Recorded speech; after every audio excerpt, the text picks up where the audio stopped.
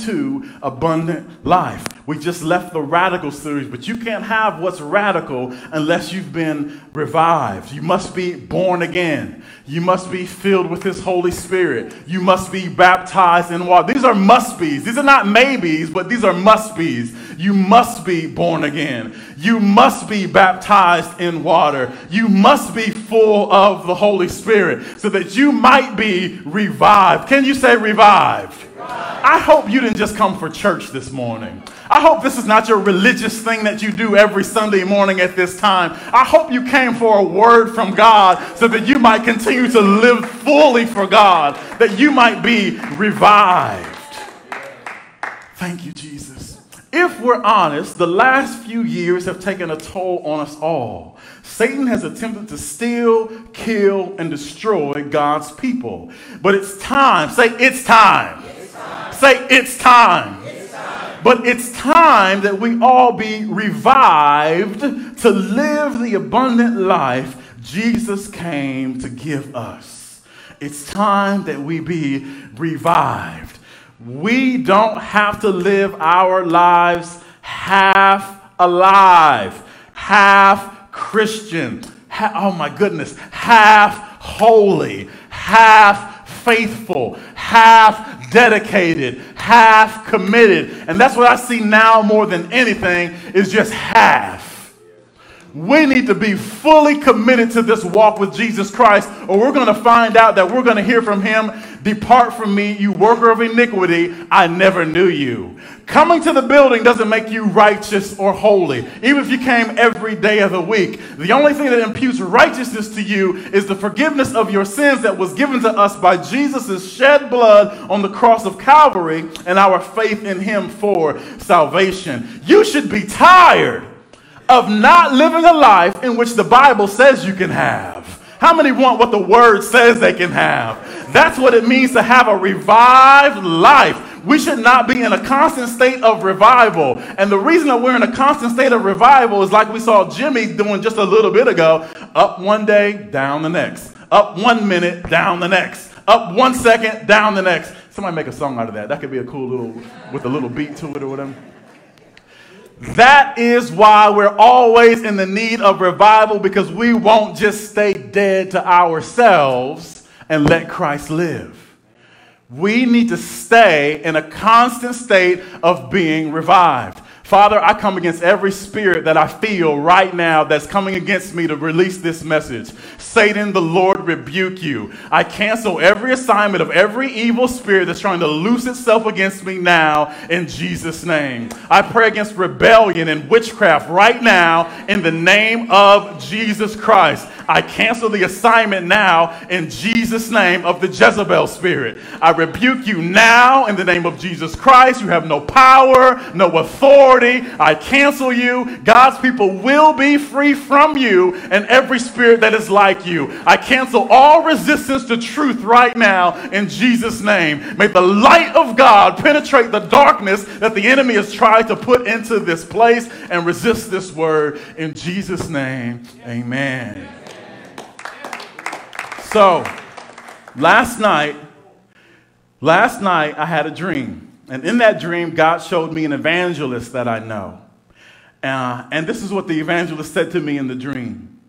Where the true gospel is being preached, there isn't growth, but division. Meaning, there will be people separating themselves from Jesus because they felt the cost to follow Him was too high. Wherever the true gospel is being preached, there is not a growth of an increase of number, but a decrease of number, because people will separate themselves and say, this is too much, this is too high. I'm not willing to do this. I can't do this. I'd rather have my own life. Matthew chapter 19, verses 21 through 22, Jesus had an encounter with a man that He told the true gospel to.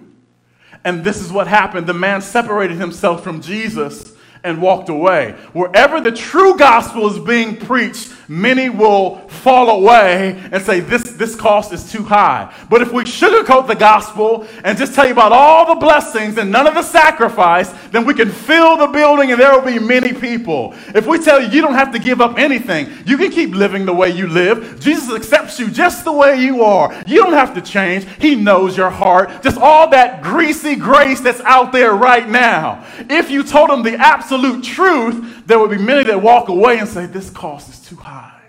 And this is exactly what happened when a rich young ruler came to Jesus asking what he had to do to receive eternal life. And here's what Jesus told him, Matthew 19:21. If you want to be perfect, go and sell all your possessions and give the money to the poor, and you will have treasure in heaven. Then come follow me. But when the young man heard this, he went away. What did he do? He went away. What did he do? He went away, sad, for he had many possessions. Where the true gospel is being preached, there is not an increase of number, but a separation. There is a separation of those who will receive the truth from those who will not. There's a separation of those who will live for Jesus and those who will live for themselves. Sitting in this church does not save you. Saying amen does not save you. Having the app does not save you. The only thing that saves you is your full commitment to follow Jesus Christ and to stop living a life of sin. If you are a professed Christian and you're living in sin, then you are a sinner. You're a sinner and you need to repent. And revival doesn't start until you repent. You cannot serve God and Satan at the same time. That disqualifies you from serving God. You cannot have two masters. You must choose one master and serve that master alone. Let's go to Matthew chapter 16, verses 24 through 27. We're talking about the cost right now. Everybody wants revival, but do you know how expensive revival is? What's it going to cost you to live the revived life? We're in Matthew 16, 24 through 27. Then Jesus said to his disciples, this is the cost, if anyone desires to come after me, come after who? Me. We're talking about Jesus here. We're not talking about church, because you can still sin as much as you want and come to church. But coming to Jesus costs you something. It costs you your whole life. You got to stop living and chasing after sin and say, I repent of sin and Lord, I will follow you. Then Jesus said to his disciples, if anyone desires to come after me, let him or her deny himself. Can you say deny?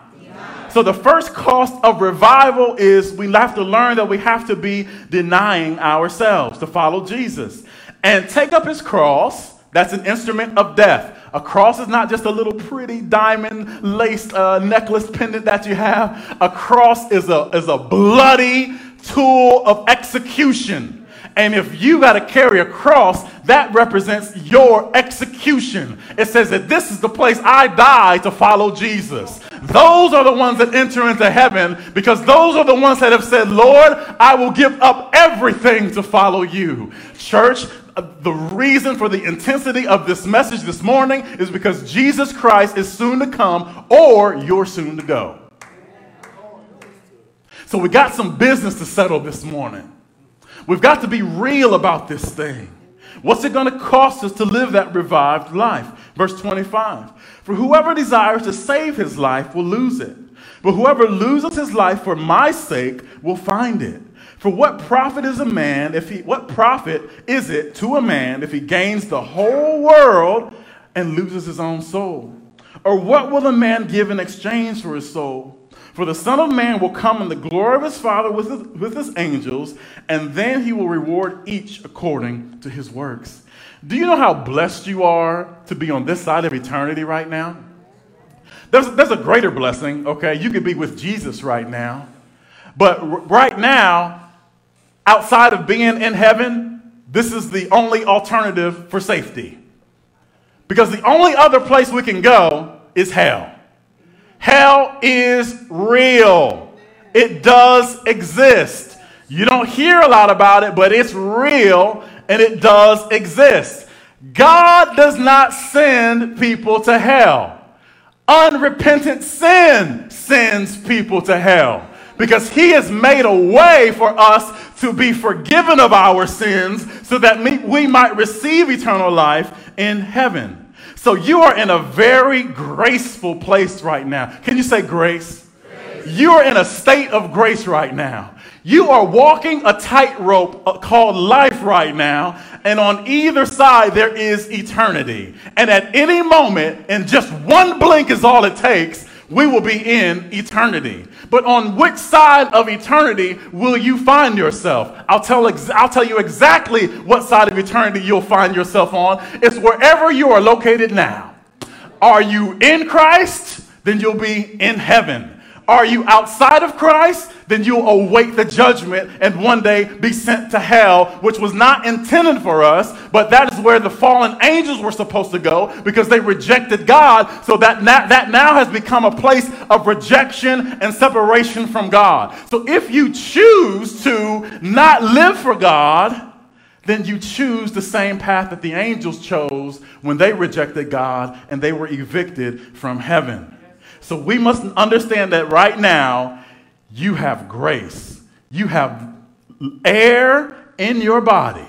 Your soul is still connected to your body right now. Do you know how blessed you are right now? Because once you get locked outside of this body, your decision is permanent. There is no purgatory. There's no purgatory. When you die, that settles it. So you've got a decision to make right now. That decision has to be to live fully for Jesus Christ and receive him as your Savior. But that's going to cause you to deny yourself. Can you say deny? Deny. How many want to hear about being saved versus really want to be saved? How many really want to be saved? Amen. I really want it. Okay, so if we really want that, that means we desire to be revived, made new in Christ permanently, not in and out of it, but living fully in it. So what does it mean to deny? Noah's Dictionary's definition is to affirm that one has no acquaintance or connection with someone. Who's that someone then? Our old self. I'm going to deny my acquaintance to my old self. Because my old self was sending me to hell. My old self was full of lust and full of lies and full of darkness. But I'm going to deny my old self. Jesus, I don't want my old self anymore. Will you help me? Will you separate me from my old self? I will. It's going to cost you something. What's that, Jesus? You got to pick up your cross and die to that old self. So that you can follow me. Because we cannot follow him with our old selves.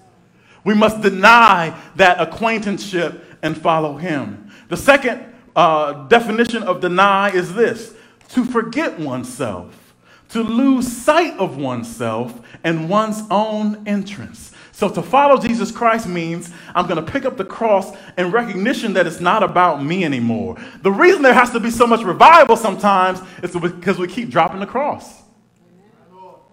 Keep dropping the cross. Oh, Lord, revive me. I need to touch again. I need to touch again. Pick up the cross. It's not about a touch. It's about a feeling. It's about a new state of being at all times.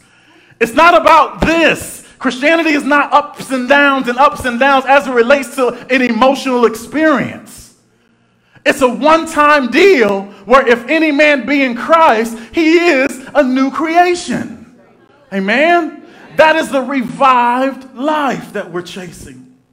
Peter's denial of Jesus should mirror our denial of our old selves. So what does it mean to deny ourselves? Jesus told Peter, by the time the cock crows 3 times, before the cock crows, you will have denied me 3 times. That's what denial looks like. So they ran up to Peter and said, hey, I recognize you. You're one of the followers of Jesus Christ. No, I'm not. I never knew him. I don't know him. That's denying of self. Then he went on further, and they said, oh, there's one of him. Your tongue gives you away. Your dialect gives you away. I don't know him. Another one recognizes him and says, no, you were a follower of Jesus Christ. No, I'm not. I don't know him. And he began to curse and say, you know what, I'm through with this. No, I don't know him. And immediately the cock crew. And Peter remembered what Jesus said, and he wept bitterly. So this is what it looks like to deny ourselves. You see, that old man is going to try to rise up in you sometimes. And to deny yourself means like, I don't know you. I don't know sin anymore. I don't know lust anymore. I refuse to live that way. I don't know you. Then later on in the day, somebody makes you angry and upset, and part of you begins to rise up and wants to lash out at them and be angry, but you deny yourself. I don't know him anymore. That person's dead now. I am alive in Christ right now. I don't know him. So to deny yourself is to deny access of the old man into the new creation. And say, you know what? I'm not them anymore. So the question that we must ask ourselves is there a new man? Is there even a new you in you? Have you really been born again? Have you experienced the new birth? Are you a new creation in Jesus Christ? Is there a period on this planet Earth where you were separated from your sinful self? And you can say, that was me, but that person's dead now. And now I am alive in Christ, and I deny myself. But the problem is, brothers and sisters, we cuddle up with our old self too much. We become the servant of our old self. Oh, you want to watch Netflix for 5 hours? Okay. Oh, you want to please yourself? You want to do that? Okay, I'm here to serve you. Nope. That's what needs revived. We need to revive our allegiance to Jesus Christ and say that I am no longer a servant of sin, because listen, to be holy means to be separated. And I'm not trying to be legalistic or anything, but there should be a difference between wickedness and righteousness, right? Shouldn't there be a difference? That's not legalistic. That's just the truth. There's a difference between light and dark, right? And the Bible says that those that live in light have no more fellowship with darkness. So if you're a born again child of God, there's just some things you don't do anymore. There's some places you don't go anymore. There's some things you don't watch anymore. Listen, I had to throw away all kind of albums. Notorious B.I.G., Tribe Called Quest, Michael Jackson. They all had to go. They had to go. All right, I paid a lot of money for those CDs and albums, but I took them all to the trash. Hallelujah. When I realized that there was a new me, and all of that stuff catered to the old me. If you still got a lot of stuff in your life that is connected to the old you need a revival. You need a revival. You need to say, you know what, Lord? I can't live half in this world and half in yours and expect the fullness of God. There must be a revival of holiness, a revival of repentance, a revival of dedication. To pick up the cross means we put down everything else. Amen? Pastor said, I can't listen to Luther Vandross no more. Oh, man, but I love those songs, and they just take me back to my high school prom, and I better leave Luther alone. All right. There must be death before revival. Say death before revival. Before something can be revived and made alive, there must first be a death. There is no revival without death. So what is the definition of revival? Revival is this: a return or a recall or recovery to life from death or apparent death. A return or recall to activity from a state of languor. I'll tell you what languor is in a minute. I had to look it up myself. A recall or a return or recovery from a state of neglect, oblivion, obscurity, or depression. See, none of this stuff should be happening in the life of a Christian because we're born again, but our problem becomes that our minds need to be renewed after every impact. After every good fight of faith, there must be a renewal of our minds. After every battle with the enemy, there must be a renewal of our minds. After every lie we hear from the devil, there must be a renewal of our minds so that we can stay revived. Amen? Renewed and more active attention to religion and awakening of men to their spiritual concerns. That's what it means to experience revival. So from life to death, from a recall of activity to return, a recovery from the state of neglect, and a renewed active attention to religion, the awakening of men to their spiritual concerns. So what does languor mean? And this is the state of many in the church right now. It's a state of languor. So it's not that you're not saved. It's not that we're not going to heaven, but there's just some languor. Say languor. Might have been the first time a lot of you said that word. I know it was for me. But this is what languor means. Feebleness. And just be honest with yourselves if you're receiving this. Don't reject revival. Don't reject being revived because you got a spirit of religion on you. Saying that I don't need this. Who, me? I am sanctified 24/7. When I pour milk on my Wheaties, they just activate and the power of the Lord is always upon me. And chill. Chill. Let's just keep it real in here, okay? Don't allow the spirit of religion to cause you to reject what you need from God, because that means it's not coming from God. It's coming from a spirit of religion. We need our source to be God alone, okay?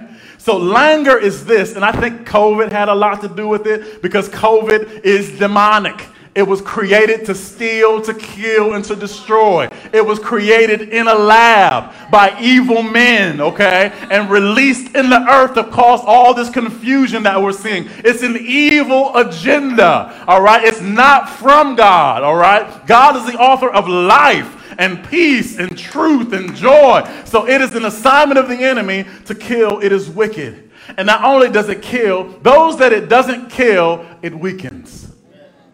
And those that it doesn't weaken, it brings division to their families and division to their house and division to our country. It's an agenda, a satanic agenda of the enemy. And it has affected the church. It has affected us. Even if you don't realize it yet, sometimes it has affected us in these ways. Listen to what languor is. Feebleness, dullness, heaviness, lassitude of body. And lassitude is just this. It's a state of the body which is induced by exhaustion of strength. So just as Jimmy was up here going up and down and up and down and up and down and up and down and up and down, when he was down, he was like, that's what that word means, okay? Where'd it go? Lassitude.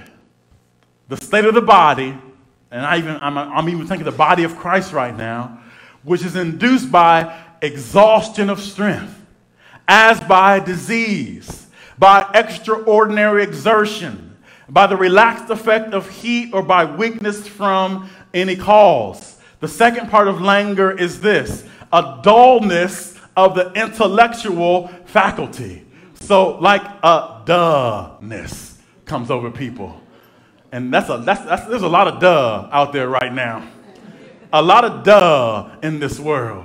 A lot of confusion and absent-mindedness and like things that people should be getting. Things that are going on in the world that it's just so apparent to most people. There's just a lot of duh in the minds of a lot of the other ones, okay? And so that's why we need to experience a revival. Can you please stand to your feet right now?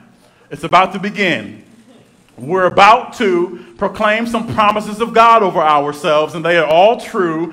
They are all yes and amen. You won't remember these unless God has given you some kind of powerful gift to not forget things, okay? But all of you, after church at some point, you will have these emailed to you, or they will be on our Facebook page, okay? So for a revival to occur, there must be a reoccurrence of truth. We must separate ourselves from what has been happening to remember. Can you say to remember? To remember where we ought to be. To remember where God has desired to take us, okay? So this is the beginning of revival, where we understand who we are, who God is, and what his promises are. Say this with me. I have the promise, of eternal life. I am a child of God. I have access to God. I have been adopted into God's family and can call God my Father. Come on, say it like you mean it. I am loved by God. I have been chosen by God. He created me and fashioned me and gave me a purpose to fulfill. I am not an accident. I am accepted. He cares for me when I am weak. I am forgiven. I am free from condemnation. I am a new creature in Christ. I have been transformed. God will strengthen me to do all I need to do. I have peace with God. My peace with God is based on Christ, not my emotions. God will not leave or forsake me in Jesus' name. Praise God for that truth right now. Come on, experience revival. Experience revival. Experience renewal. Be renewed. Be revived. May the truth set you free in Jesus' name. You may have a seat. These are some of God's unbreakable promises, and there are many more. Every believer in Jesus Christ should expect to experience these if they have denied themselves of sin and death and fully walk in the newness of life, revived. Say this with me. I am revived. You should wake up saying that every morning because it's the truth. You could have died in your sleep. So every time you wake up from now on, you say, Lord, I thank you that I am revived. And you see, your feet get off that bed, you give praise to God, and you begin to walk around in the fullness of the promises of God. If it's not his promise, then you don't walk in it. We don't walk in fear, we walk in faith. You lose your revival, you lose your state of life in Christ as soon as your faith is depleted. The Bible says that any man that faints in the day of adversity, that his faith is small. The only way to live by faith is to put your faith and hope in God. You need to stop looking at the news so much. Stop listening to gossip and all this mess so much. Get in prayer more than your phone. Get in the Bible again. May there be a revival of reading the Bible. May there be a revival of prayer in our homes. I think it's even time. See, we done got so these new and improved Christians. We don't even get on our knees to pray anymore. We're just so holy that we don't have to get down. I think sometimes we should just get on our knees again. And if you can't get on your knees, that's okay. The Lord sees the humbleness of your heart. But those that can get down on your knees, get those dusty knees on the floor again every once in a while and say, Lord, I humble myself to you again. Lord, I can't. Oh, hallelujah. Lord, I can't make it without you. Lord, I need you for everything. Lord, you're my Jehovah Jireh. Lord, you're my peace. Lord, you heal my body. Lord, you keep me strong. Lord, you are with me. Lord, you promise never to forsake me. You see, that's revival. You can have revival every morning in your home. But see, a revival is just a renewal of the mind, a reconnection to your faith, to the promises of God. That's what it looks like. Let's go to Ephesians chapter 4. Ephesians chapter 4, verses 17 through 24. And this is a little what it looks like, what revival looks like. It says this: with the Lord's authority, I say this, Live no longer as the Gentiles do, for they are hopelessly confused. Their minds are full of darkness.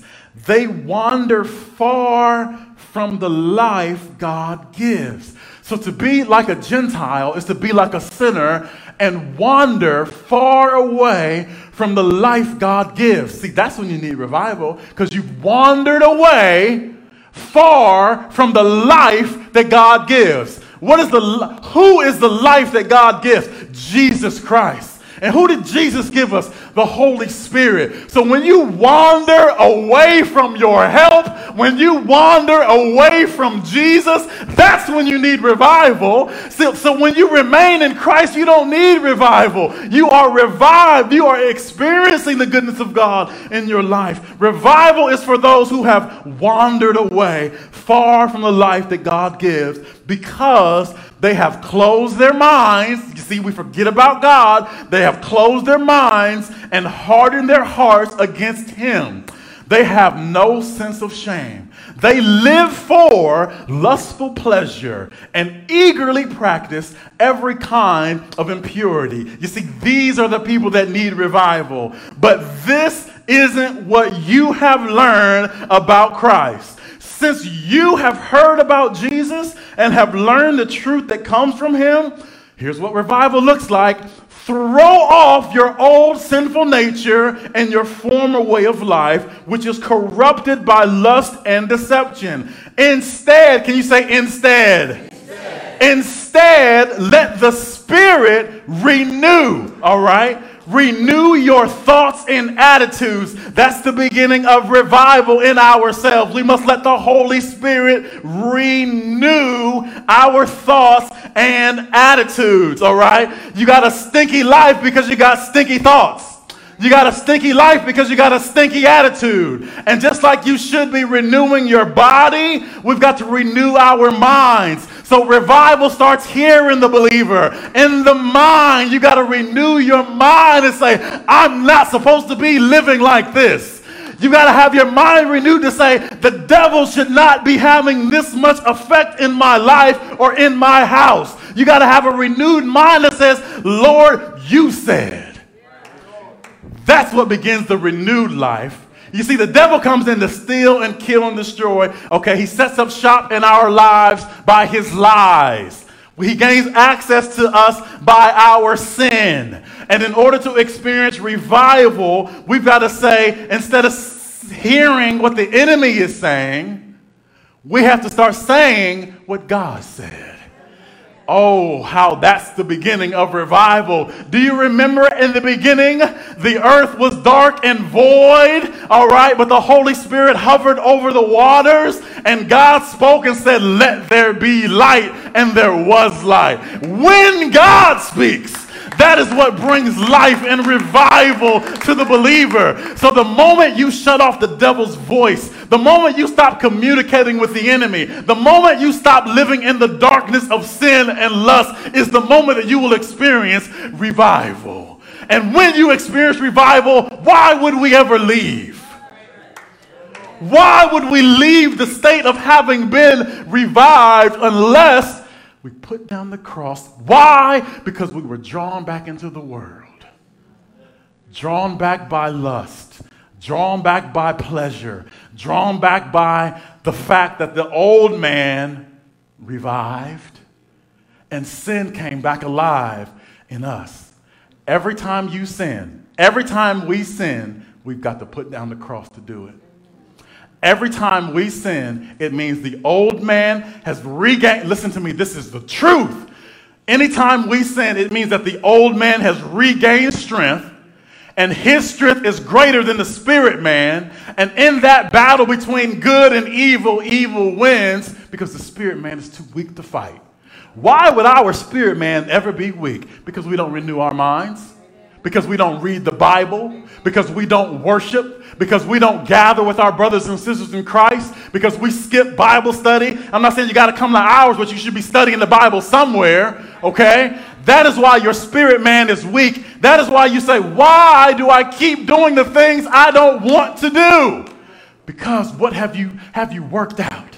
Have you worked out your spirit man? Have you renewed your spirit man? Or have you wandered away from Christ?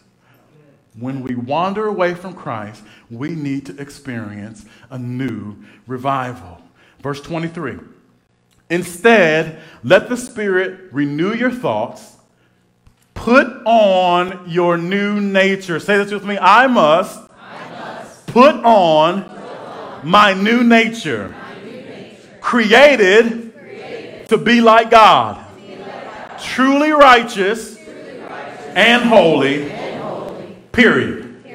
I am revived. Okay, I had to put a period there because I started talking and the Bible ended, all right? But still the Spirit of God desires you to know this, that this is the way that you experience revival and that you get revived, all right? Every one of you should write this down right now or make a note of it or it's in the app. Ephesians chapter 4, verses 17 through 24. Amen? All right, so now we learn, this is going to be a 2 or 3 or 4 part message. Now we learn the works of Satan versus the works of God. John 10:10 says this, the thief does not come except to steal and to kill and to destroy. I have come that they might have life and that they might have it more abundantly. So where are you, church? When you look around your life, what do you see? Do you see more of the thief's activity or more of the king's activity? You got to be real. Come on, take an account of your life right now. What do you see? Do you see the work of Satan everywhere? All right? Or do you see life and life more abundantly? So, Father, I pray as they take an analysis of their lives, if they see the work of the thief, they understand that they need to be revived in their thoughts, God, and put on the new man created to be just like you, holy and righteous. And Lord, as we study this next part, God, I pray that you would allow me to do it efficiently and effectively, God. In Jesus' name, amen. All right, buckle your seatbelts. We're going to move fast. All right, here we go. God told me that I was supposed to tell you about Mephibosheth. And we're going to study his life as it relates to the keys for revival. And there's 10 steps of revival. Again, if you don't have the app, you can get all these notes right from the app. All right? Mephibosheth revived. Mephibosheth revived. Mephibosheth revived. Say that with me. Mephibosheth revived. Mephibosheth revived. Okay? So he experienced this revival that I'm telling you about, and in 10 steps. And here they are. Number 1, there must be a source of love, goodness, kindness, power, and love. So who was Mephibosheth? He was the grandson of King Saul, Israel's first king, the son of Jonathan, David's best friend. And to say best friend is highly an understatement, okay? Because we have best friends we don't talk to for 3 years, all right? But this was a best friend for real. This was a brother. This was somebody that his soul even loved. 1 Samuel chapter 18, verses 1 through 3 tell us about this relationship that they had. It says, now, when he had finished speaking to Saul, this was when David had just got done introducing himself to Saul after he had defeated Goliath, okay? The soul of Jonathan, as he heard this man talking, was knit to the soul of David. And Jonathan loved him as his own soul. Saul took him that day and would not let him go home to his father's house anymore. So in order for there to be a revival, there has to be a great source of love and goodness and kindness, and we know that that is God. But for Mephibosheth, this source of great love and kindness was going to be because he was the grandson of a king. And the king's grandson, as the king's son, made a covenant with David that they were going to be best friends forever. So the second part of revival is this: a covenant. A promised commitment to the well-being of another. So for there to be revival, there must be a covenant. There must be a covenant from that provider, that all-powerful provider of goodness and power and wealth and resources, okay? So we see here in verse 3 it says, then Jonathan and David made a covenant. What did they make?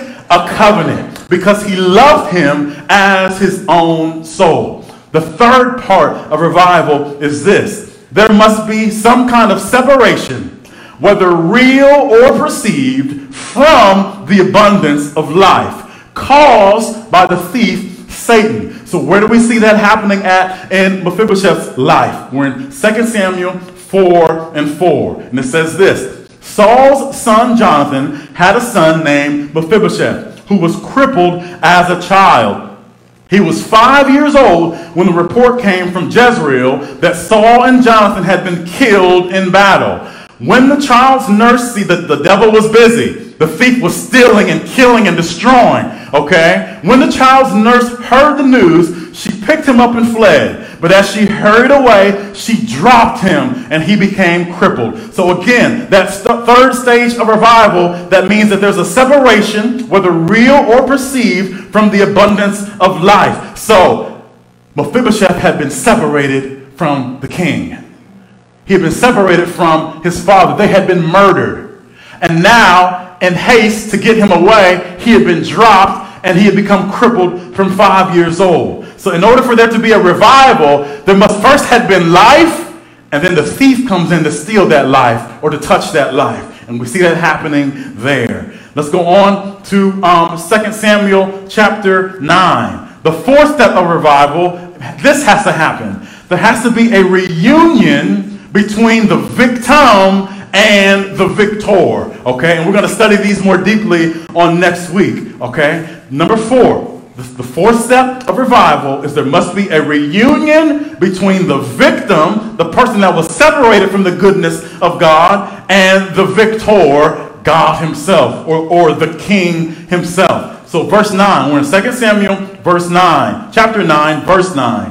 One day David asked, "Is there anyone in Saul's family still alive?" Can you say covenant? Covenant. This is good. You better be glad you've got a covenant with God. That's why we can always get this revival that I'm talking about, because there's a covenant out there. All right, so that's a big step in this. All right, so the fourth step of revival is there has to be a reunion between the victim of the thief and the victor, which is God. One day David asked, "Is anyone in Saul's family still alive? Anyone to whom I can show kindness for Jonathan's sake?" He summoned a man named Ziba, who had been one of Saul's servants. "Are you Ziba?" the king asked. "Yes, sir, I am," Ziba replied. Then the king asked him, "Is anyone still alive from Saul's family? If so, I want to show God's kindness to them." So listen, church, just to give you a sneak peek of where we're going with this, God looks over his word to perform it all over the earth. And when Jesus comes back, he said, "Will I find faith anywhere?" Faith in what? Faith in his word. So God is constant. See, we're always chasing blessings, but all he's looking is for a believer. If you're a believer, the blessings will find you. If you're obedient, the blessings will find you. And so this is the King David looking over the land saying, "Is there anyone left in Saul's house that I can bless?" And I think at this stage of earth, God looks down to the earth and says, "Is there anyone left that I can bless? Is there anyone left that's still standing on the promises of God? Is there anyone left still believing? Is there anyone left that has been revived, or is there those that need to be renewed or revived?" Continuing on, Ziba replied, "Yes, one of Jonathan's sons is still alive. He is crippled in both feet." "Where is he?" the king asked. Isn't that awesome news? Yeah. Where is he? Where is he? God's looking for you. Where is he? "In Lodabar," Ziba told him, "at the home of Machir, son of Ammiel." So David sent for him and brought him from Machir's home. Number 5. Say number 5. Here's the fifth step of revival. Surrender and reverence to the reviver. There must be surrender and reverence to the reviver. His name, verse 6, was Mephibosheth. He was Jonathan's son and Saul's grandson. When he came to David, what did he do? He bowed low to the ground in deep respect. Remember, number 5 is surrender and reverence to the reviver.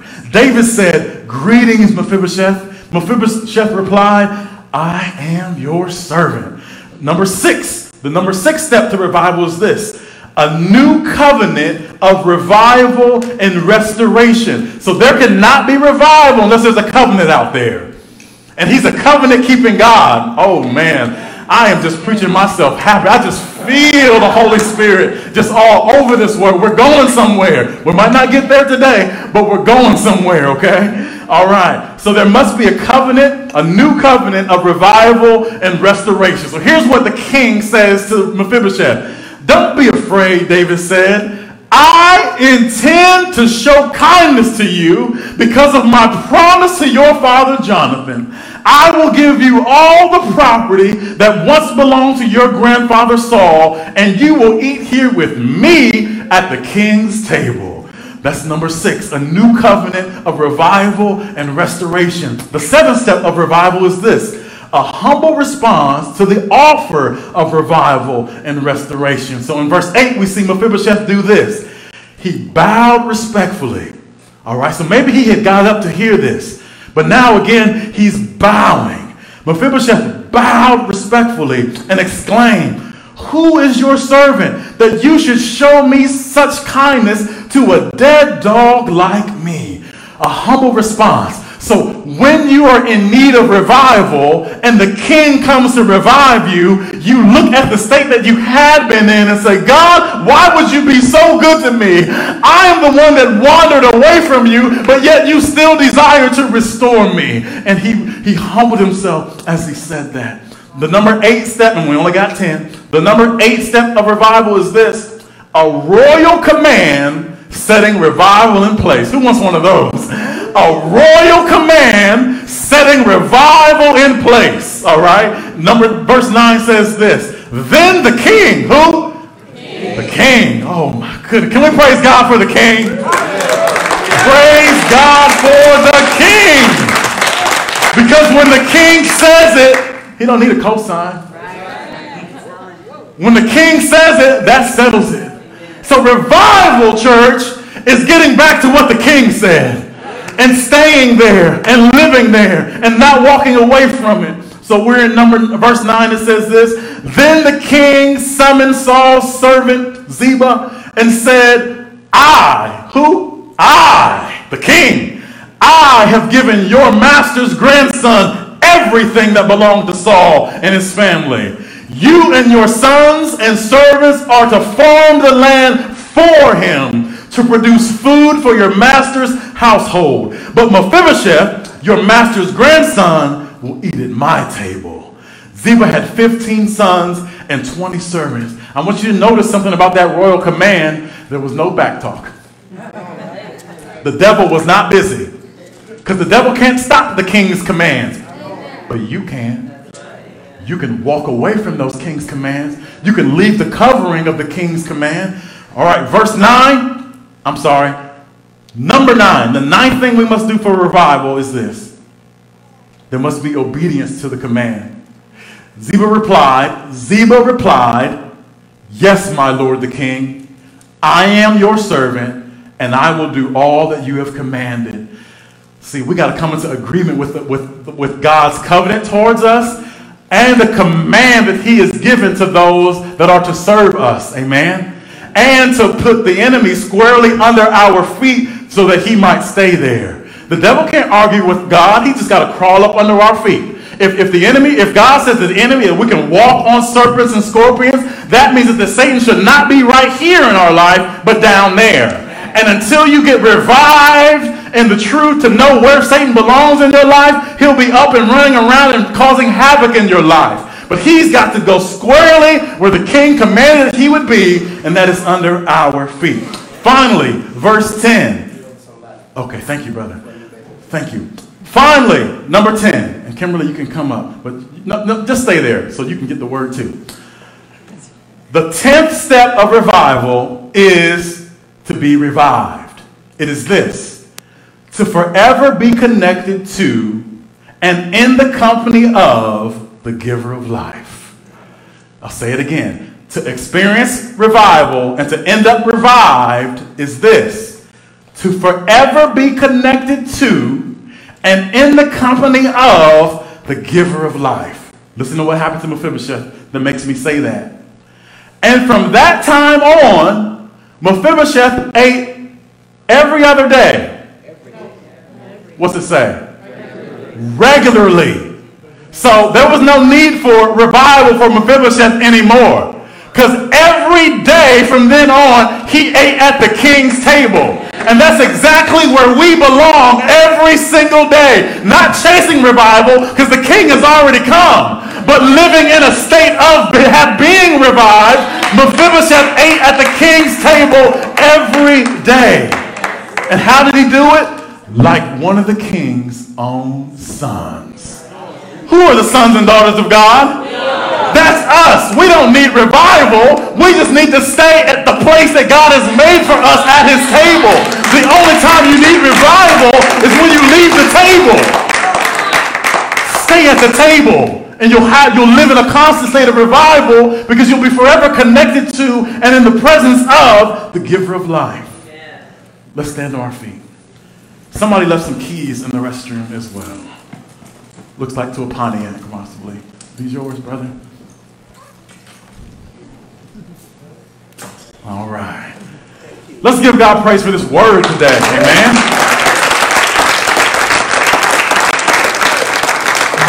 Say this with me. I will not chase revival. I will be revived.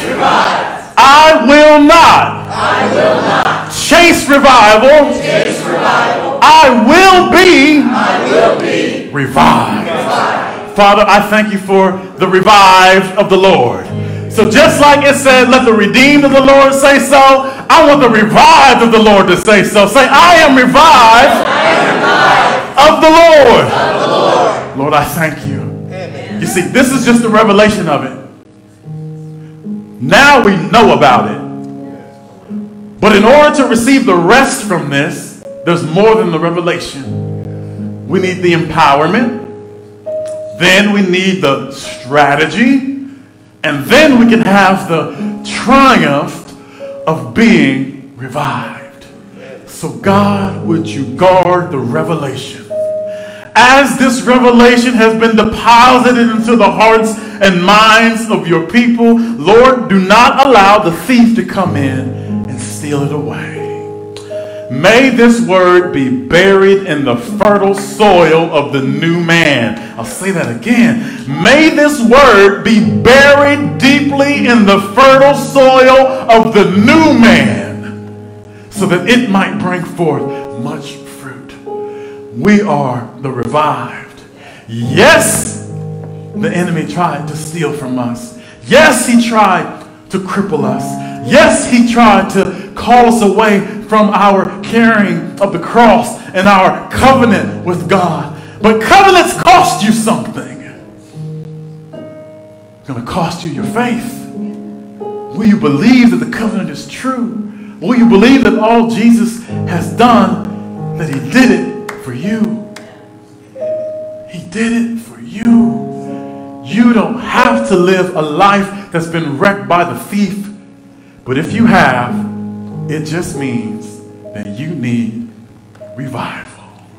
There's nothing wrong with needing revival. There's only something wrong with rejecting revival.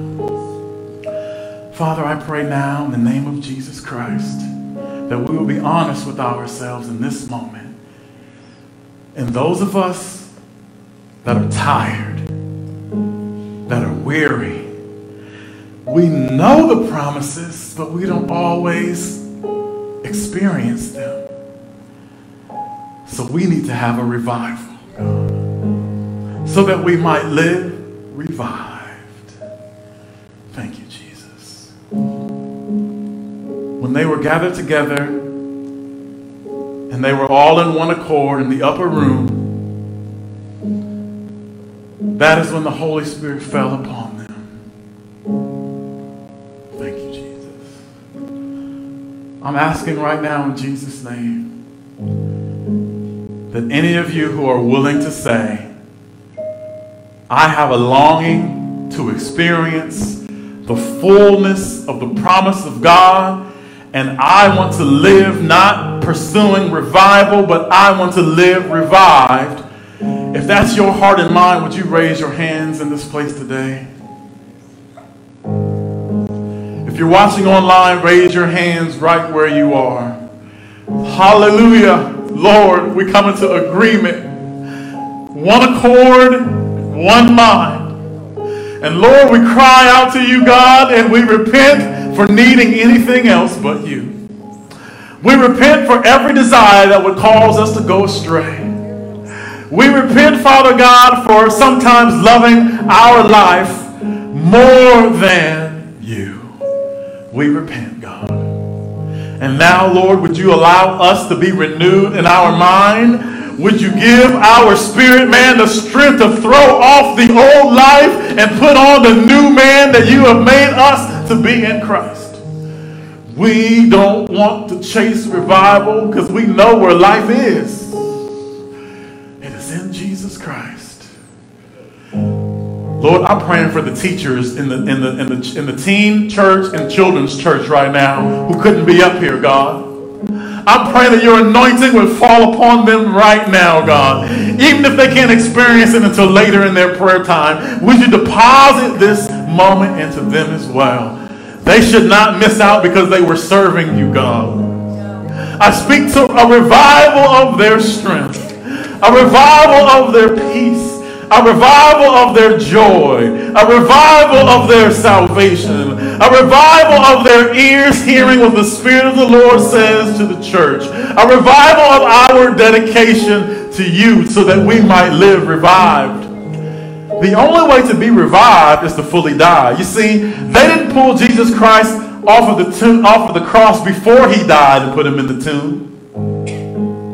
Or he would have just been a beaten Lord, not a risen Lord. So Lord, if we desire to go from beaten to risen, we must fully die. Help us, oh God, to give up this life. Because all that seek to save their life will lose them. But if you're willing to lose them now for Christ's sake, you will find them. Jesus, that is the cost. The cost is everything. But so is the blessing.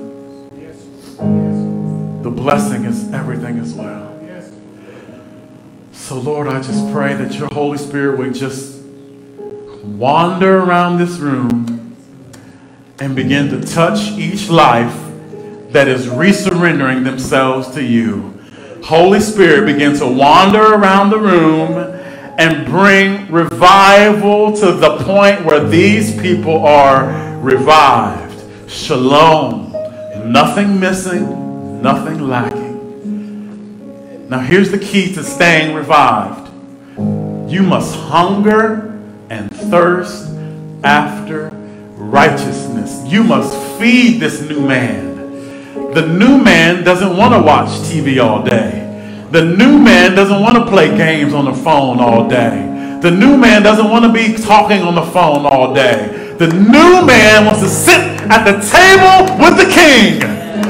The new man wants to eat the living bread, which is Jesus Christ, and drink the cup. The new man wants Jesus. The old man wants the world. So what will you feed yourselves? To stay revived, we must stay in Christ. To stay revived, we must have our minds renewed every day.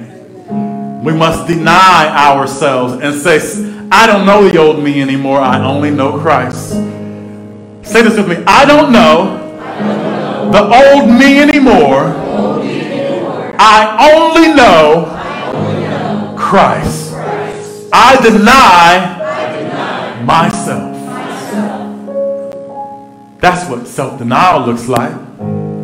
Not so much just denying every little sin that comes along, but denying the entirety of your sinful nature and saying, you can't live here anymore. It is no longer I who live, but Christ who lives in me. Thank you, Jesus. At this time, I'd like to call up Pastor Jim, Pastor Stacy, Elder Melissa, all the deacons and their wives, if they could come.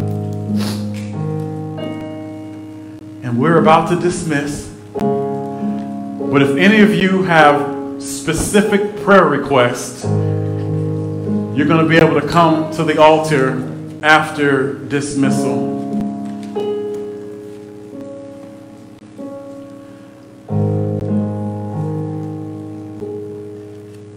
If any of you have a heart to serve children, we need your immediate help in Children's Church.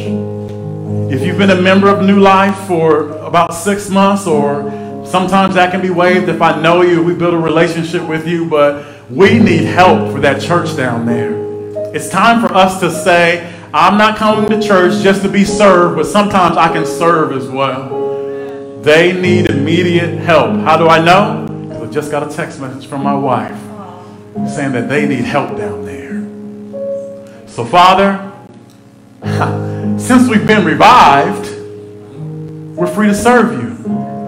Since we've been revived, we've got no more excuses about tiredness or busyness, because we're going to cease from our own works because we've been revived to sit at the table and only do what you command us to do. That's why we're so busy, and that's why we're so tired, because most of our life is spent doing things where God didn't even tell you to do that stuff. You just filled your calendar and filled your schedule with you stuff. If you want to experience revival, clear your calendar for the King and let him come in and show you that he can bring the blessings and the finances and the strength that you desire if you will serve him and stop serving money. Because man cannot serve God and money. Father, I pray your blessings over this meeting and congregation. I pray in the name of Jesus Christ that we leave revived with that on our mind. I thank you for a great hunger and thirst for your word and for prayer that falls upon this church like never before. We reject the spirit of religion. We reject every false idol in the name of Jesus Christ. We reject the form of godliness but deny the power thereof. We thank you for reality in this place, where the God of our God is King and Lord, and we serve him. In Jesus' name.